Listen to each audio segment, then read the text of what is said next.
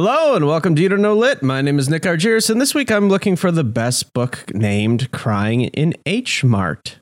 To help me are two high school English teachers, Ian and Joe. Hi, my name is Joe Holscher. I'm just going to be making crying noises throughout this whole thing, Great. But I don't know that I'm good at it because I mostly make like dog crying noises. So it's like dog. Oh, okay. Yeah, you know how dogs cry. Doves cry. Other things that cry. Willows weep. I'm a high school English teacher, and this week I'm going to be just needling Ian while he talks about this sad book that he brought. Is it sad? I like the fact that Joe's crying sounds sounded a little bit like when he used to do Trope of the Week and he did the mouth sounds. Just the first boot.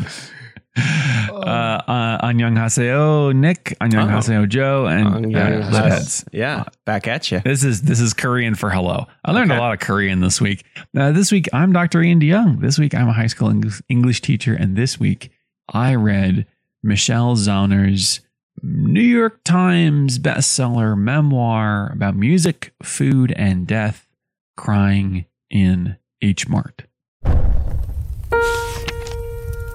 May your earlobes turn into assholes and shit on your shoulders. Hey, the plot doesn't fucking matter at all. This is what I think it's about. If you look closely enough, every author was at some point a racist. Audiobooks don't count, right? All art is quite useless. Who told you that? Fun fact, that is how Joe laughs.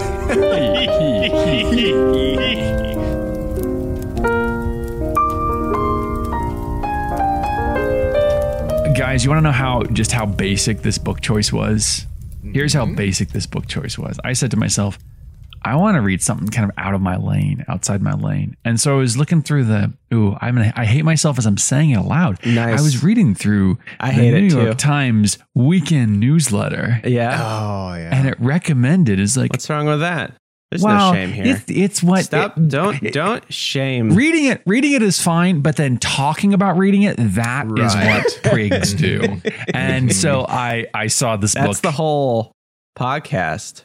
Yeah, that's true. I mean, it's like the word a I used podcast about newsletters. So this book was recommended by the New York Times. It came out in 2021. It was number 2 on the New York Times bestseller list. And it stayed on the hardback nonfiction for like 80 weeks. So it was, it's a big book. It's a well-known book. Okay. So this is a regional thing, I believe. What is an H Mart? Is this now? Let's do a KWL. What do you guys know about H Mart? Nothing. I don't know. Is it a real place? It is. So it's not really regional so much as cultural. You'll find H Mart where there are large Asian populations.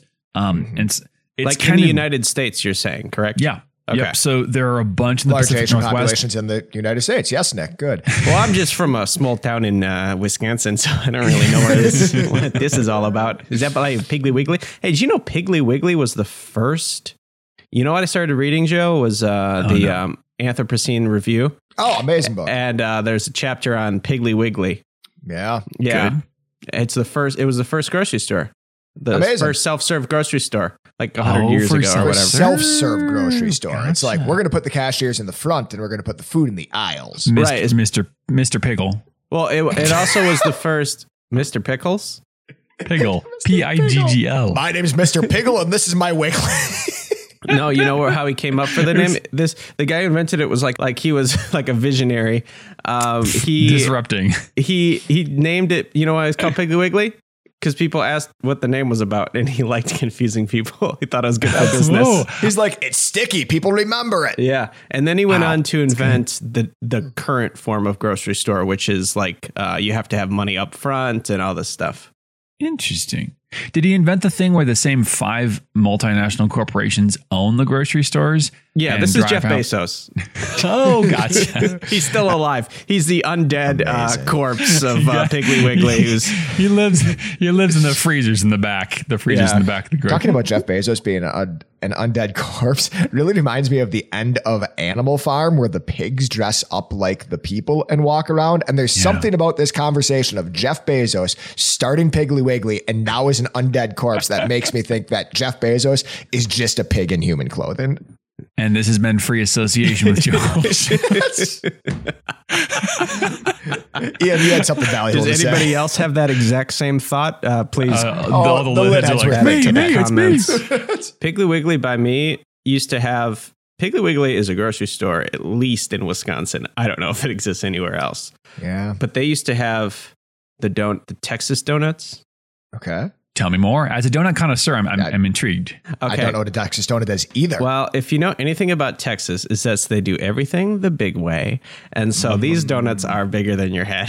And you can just buy them. Oh, no. It was kind of like the 7-Eleven thing where it was like 50 cents for a 4-ounce soda, or for 55 cents you can have 128 ounces. you can just get a gallon, yes. So I'm sure we're going to find out what an H Mart is. Ian, do you want to tell us what this book is about? All right. Some books have stupid, useless titles like Moby Dick. What is a Moby Dick? Why is it Moby? Who is Dick? Other books have really, really good, clear, focused titles, and my book this week is one of them. This book is about a few things which are clearly signaled in the title. It's about crying, about sorrow, sadness, death. And it's about Korean culture, which if you know what H Mart is, you'll connect that to Korean culture. It's also about food. H Mart is a grocery store. Crying in H Mart is about also about music and family and death and the pain of missed opportunities. This book hit me square in the feels. The book is Michelle Zauner's Crying in, as I've said multiple times, H Mart. H Mart sounds like a really cool place. I like going to Asian grocery stores because she talks about how... It's the best. Yeah, because it's the best. She talks about it's the best. how you go in there, and she's talking as someone who has a lot of experience cooking Asian food. She goes in there and she's like, oh, dude, I could cook so many different things. I'm not a person who has a ton of experience with cooking Asian food, and yet I go in and I'm like, ooh, maybe I do need the squid in coconut oil. Yeah. Maybe I should buy the pollock roe. It's just like it tempts you to step outside what you've done before. Or just totally befuddles you, which is what happens to me when I go into an Asian grocery store where I'm like, I don't know. I've never seen any of this stuff before. I'm just here for the broccolini. Like you have the little broccolis. That's all I want. Oh, is it a metaphor? Ian, is that what this book was like reading for you? Was it peering into a different, because you're not half Korean. No, I'm not. No, I'm not even a fraction Korean. I'm going to come out here, folks, on the show. I'm going to come out here right here and now and say, I'm not Korean at all. There's 0% Korean in this. Is it a little bit of who's? I have a 1-star review for you from Lauren. Love it. I was really hoping Yes, you would. thank Yes, you. please, Yeah. please. 1-star review here from Lauren, who has also accomplished 559 other reviews. So Wow. Are they all Lauren. 1 stars? Ooh, what a lie. I want to see that person's biopic. The Goodreads 1-star reviewer. we should start a Goodreads for You Don't Know Lit and just leave 1-star review. seed it. With, That would be so wacky. All right. 1 part boring, 2 parts child abuse, 4 parts Korean food. No thanks. whoa. It's quite a cocktail. No wonder she can write so many reviews. That was very short and sweet. Can you break down that Yeah. So fraction here's for me the again? recipe. Here's the recipe Yeah, one more yeah. time for you. I'll go slower. 1 part boring. Okay. All right. So that's going to be your base. Yeah. 2 parts child abuse. And then you So simmer it's that? No, I don't. You reduce it. I think you reduce the child abuse. Well, ideally. 4 parts Korean food. That's a good ratio. I'd rather have more Korean food than child abuse. Child and boring. abuse. The For thing sure. about this review that Sounds kind like of- it should be at least a 3-star review. 'Cause Like- that's a good ratio. Yeah, I think that's ridiculous. I think the Korean food is certainly a part of this. Child abuse, I'm not sure. I'm not sure where that's coming from.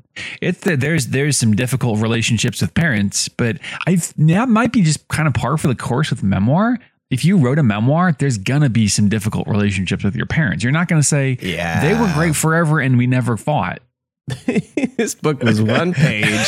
That's true. It's One like, day let me we went to H Mart and had some noodles. It was awesome. And they were great.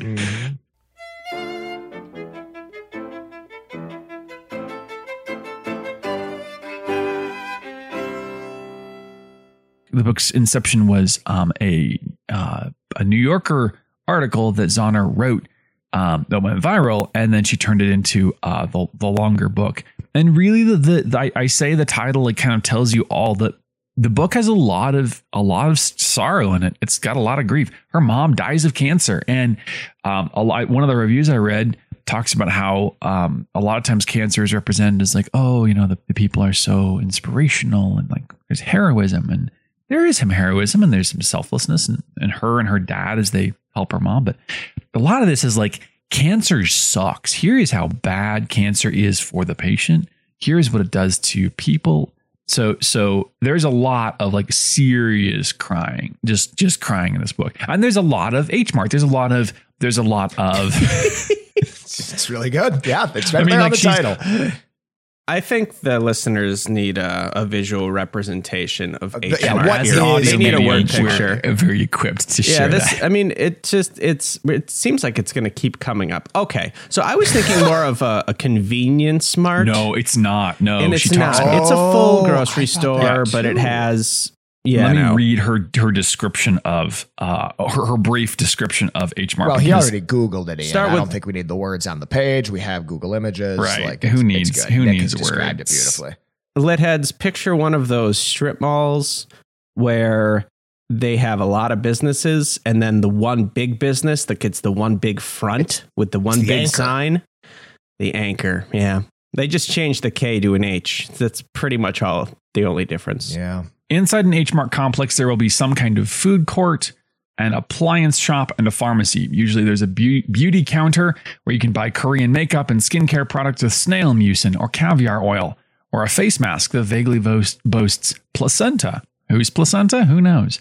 There will usually be a pseudo-French bakery with weak coffee, bubble tea, and an array of glowing pastries that always look much better than they taste. She says it at the very, very, very beginning of the book.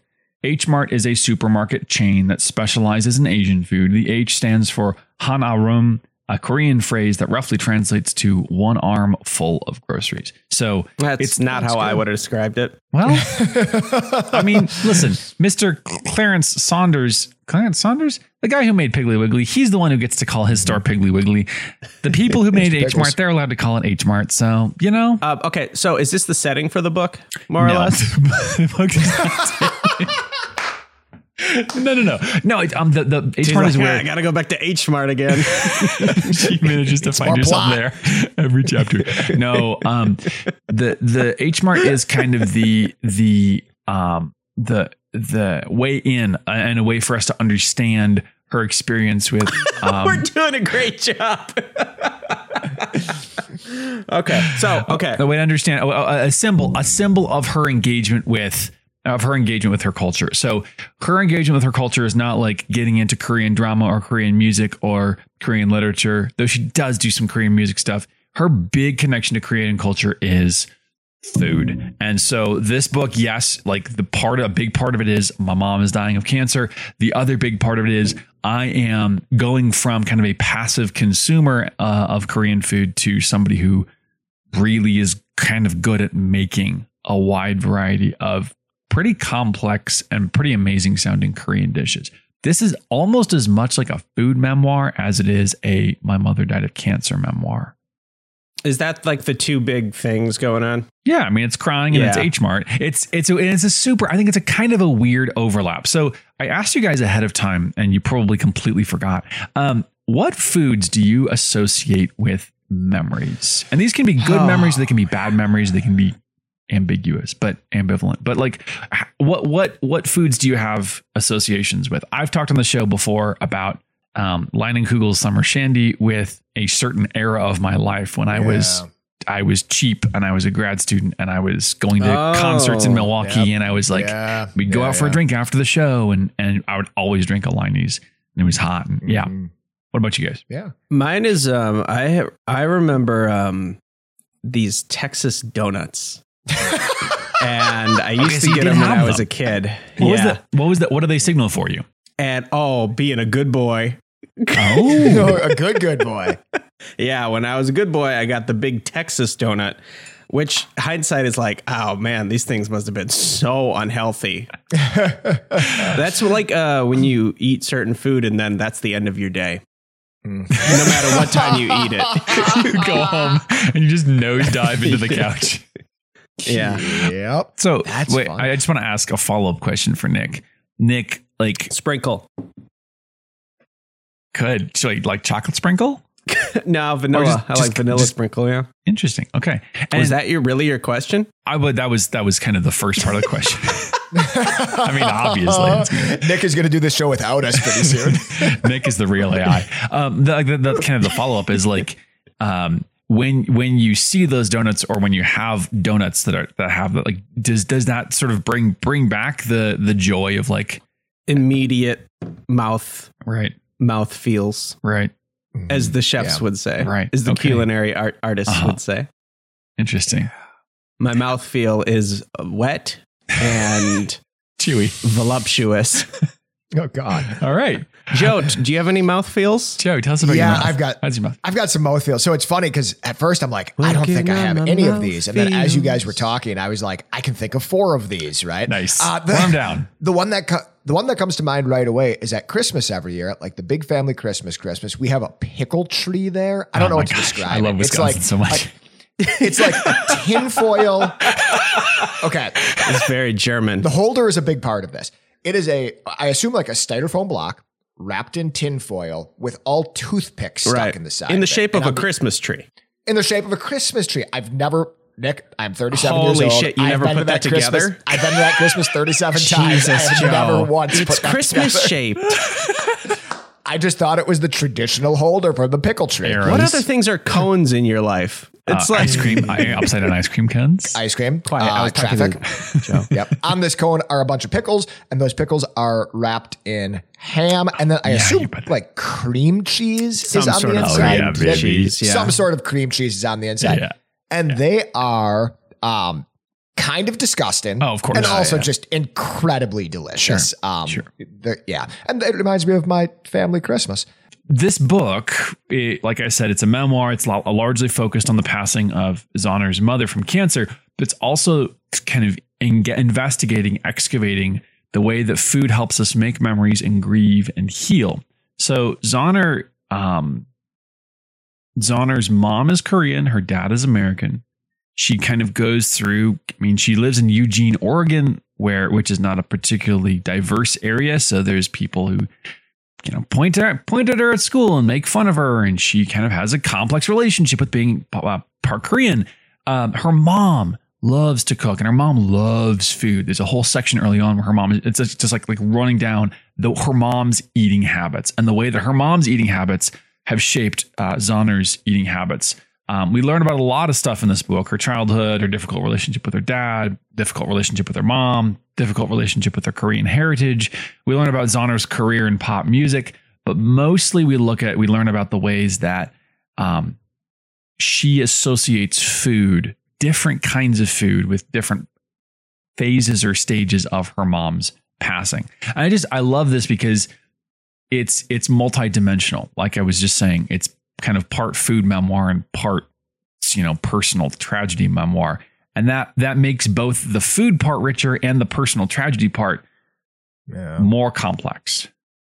Is this book in the food section? This is the question. I feel like this is, this is like kind of like a new, I don't know, is this a new genre? I feel like in the last 15 years or something, there's just like this explosion of like, here's my family. And here's the food we all ate. the problems, and then here's the food we ate to try to is like a way into that story. Is that a genre? Well, I think food is just so central to family. It's so central to like your experience. For certain cultures too, right? You see that more. I think. Yeah, absolutely. Right? Like, because like I'm not writing a memoir about McDonald's or Texas donuts, although. Now that you think about it. Now that I think about it. I think, speaking of Texas donuts, terrible. It would the be a Leadheads terrible know book. that the first part of the first chapter of Too Many Butlers is set in Texas.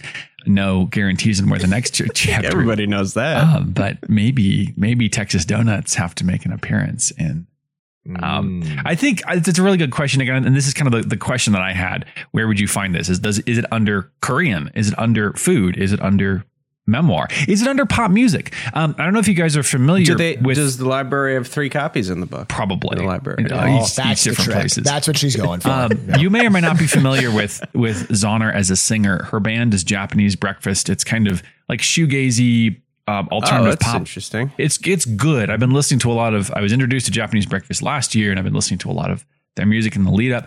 This isn't really a kind of a rock memoir, a music memoir, but kind of is. Like, she talks about playing in bands and the way that she was in a band, and then her mom got sick, and basically she like kind of quit music for a while. And the way that her debut album with Japanese Breakfast comes out of her trauma from this grieving process. So it's a lot of things. There's a lot of different intersections. I think, Nick, to answer your question, yes, this is maybe becoming a new genre, or maybe it's just that one of the easiest ways for us to comprehend cultures that are separate from us is through food.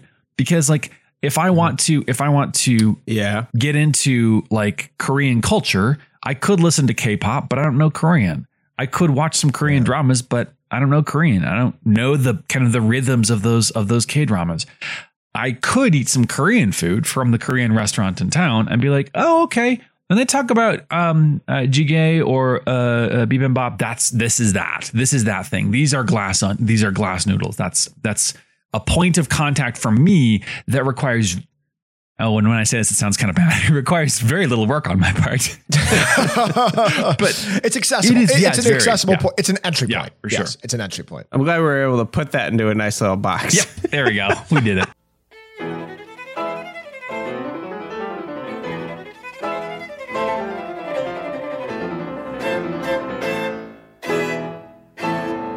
One of the things I like about this book is something I'm going to call the momentous normal. This is a phenomenon which Tell us about the momentous normal. This is a phenomenon I just made up, and I'm talking about like it's a thing. Firsthand experiences. Stay with me here. Firsthand experiences of statistically common experiences seem earth-shattering. So when you have a statistically common thing happen to you, but it's the first time it's happened to you, it seems like it freaking messes you up. It's like, what? So I just had a child born. Children have been born for many, many, many years, quite like decades at least. Not like this one though, huh? and yet, like in the moment, I was like, this is true. This is true. I know, no hyperbole. This is true magic. Your first kiss, the untimely death of a loved one, watching a loved one pass away. These things have been happening to us. Hamlet, Shakespeare's play Hamlet, uses the word common to talk about this. Well, characters like, yeah, dude, Hamlet, stop grieving about your dad. Your dad lost a dad, and his dad lost a dad. This is common. People lose their parents. And Hamlet's like, yeah, dude, it's common, and it hurts me to my very core. So when I say like these things, when you guys think back to your first kiss or to a loss of a family member you've experienced, everybody has these mostly. But when this happened to you, it rocked your world. We run into this all the time with students. When students are writing their college essays, right? Students have to write a college essay, and a lot of times they have to talk about a meaningful experience to them, or that's what they choose to write about. Or AI does. Or AI does. But the problem is that the meaningful experiences in a 17-year-old life, they all have the same ones, right? They want to talk about their sports injury. Students, they want to talk about their parents' divorce. They want to talk about. Yeah, we love you so much. Well, and one of the challenges, and one of the challenges we have is like, okay, if your parents are divorced, dear student who wants to write about this, that event has been a fundamental shaping force in your life, right? Like that has affected every single thing about your life from the moment it happened and probably well before. But it's not uncommon, right? So in order to stand out when you write that essay about your parents who are divorced, you have to say something interesting about it. You know, you have to say something that other people haven't said about it. You have to say something especially poignant about it. Do you? Yeah, I hate college essays so much. I think it's like, oh, fucking, tell us your sad story. Tell us, you know, totally disagree. I think it's a killer genre, and I think a lot of times it's students who are talking about something that they care about in a meaningful way and for the first time in their lives. I think it's absolutely lovely. I don't think getting into college should be therapy. Ooh, good counterpoint there. I would also say that many students write about things that, not bad things that happen to them, but like, they're like, let me tell you what just lights my brain on fire about molecular biology. Like let me tell you why I think this thing is so effing cool, right? Like that's a different way. So this book does this. It's got, and I think it does what, according to Joe, a good college essay would do. Yeah, I know. In this book, a mom gets cancer and dies, and her daughter has a complicated relationship with her, and grieving is hard. Like this is not uncommon. It is common, but she tells it carefully, and she tells it honestly, and she's open, and she anchors it on food. And so we can share to some extent how much this impacted her. We might rationally think of the sort of content of this book as jejune, as boring, as like I've seen this before, as thinking like publishers, what's the angle? But the way she tells it imbues it with a weight and makes this normal seem momentous, the momentous normal. Listening to you talk, Ian, I couldn't help but kind of thinking about how I'd really love to have a little potbelly pig named Hamlet. Oh man, that's good. And dress it up like a person, like with a little ruff. Yeah, well, yeah, we would have outfits. Like, would there be a little? I know this, like I know this is different, like a skull. No, that's not skull different. that he would have. Yeah. Is that in Hamlet? Yeah, the little skull. Yeah, absolutely. Oh, could you imagine the little heart? A little human skull or a pig skull? Would it be a human skull or a pig skull? Oh gosh, any skull, Joe. I have one more thing to say about this book. She is in an interesting place because she is part in and part out of Korean food culture. Korean food is meaningful to her. She experiences it partially and she wants to engage in it, but she's part Korean. She doesn't speak Korean. When she goes back to Korea, there's this language barrier. So this book is really kind of another place this could be shelved is Quest's narrative. This is a Quest from sort of a rejection or a passivity about her culture to an acceptance, a full-throated engagement in her culture. She goes from kind of rejecting her mother, like they have this difficult relationship, to missing her and wishing that she could have more time to cook and eat with her mom. And she's like, I wish I had more time with my mom to enjoy food because that was one of the places where we bonded. And the kind of climax of this book, it's not the last chapter, but it's sort of like where this book is leading is a triumphant trip to H Mart where she gets the ingredients to finally make her own kimchi. Everyone has been making kimchi in her life, like her mom, her aunties, and all these folks that she's known. And now she's living a continent away from them on her own. Most of like her mom passes, her aunt passes, and she's like, I got to make my own kimchi. And so she goes and she narrates it. Like this is where the book kind of shades into food memoir, because she's like, here's what I did with the cabbage leaves. Here's how long I let them sit. Like she's lovingly, thoroughly describing this. And this is the culmination of the quest. The quest is Michelle Zauner, lead singer of Japanese Breakfast, manages to kind of become the person that she wants to be, a person that can make herself kimchi. Boy, when I say it like that, it sounds pretty. The kimchi is her mom. The cabbage is her mom. The cabbage the fermented is her mom. bean paste is her aunt. Yeah, so I really enjoyed this book. I wanted to cook Korean food, and I wanted to think about more carefully about the ways that food impacts me. So thank you, Michelle Zauner, for this.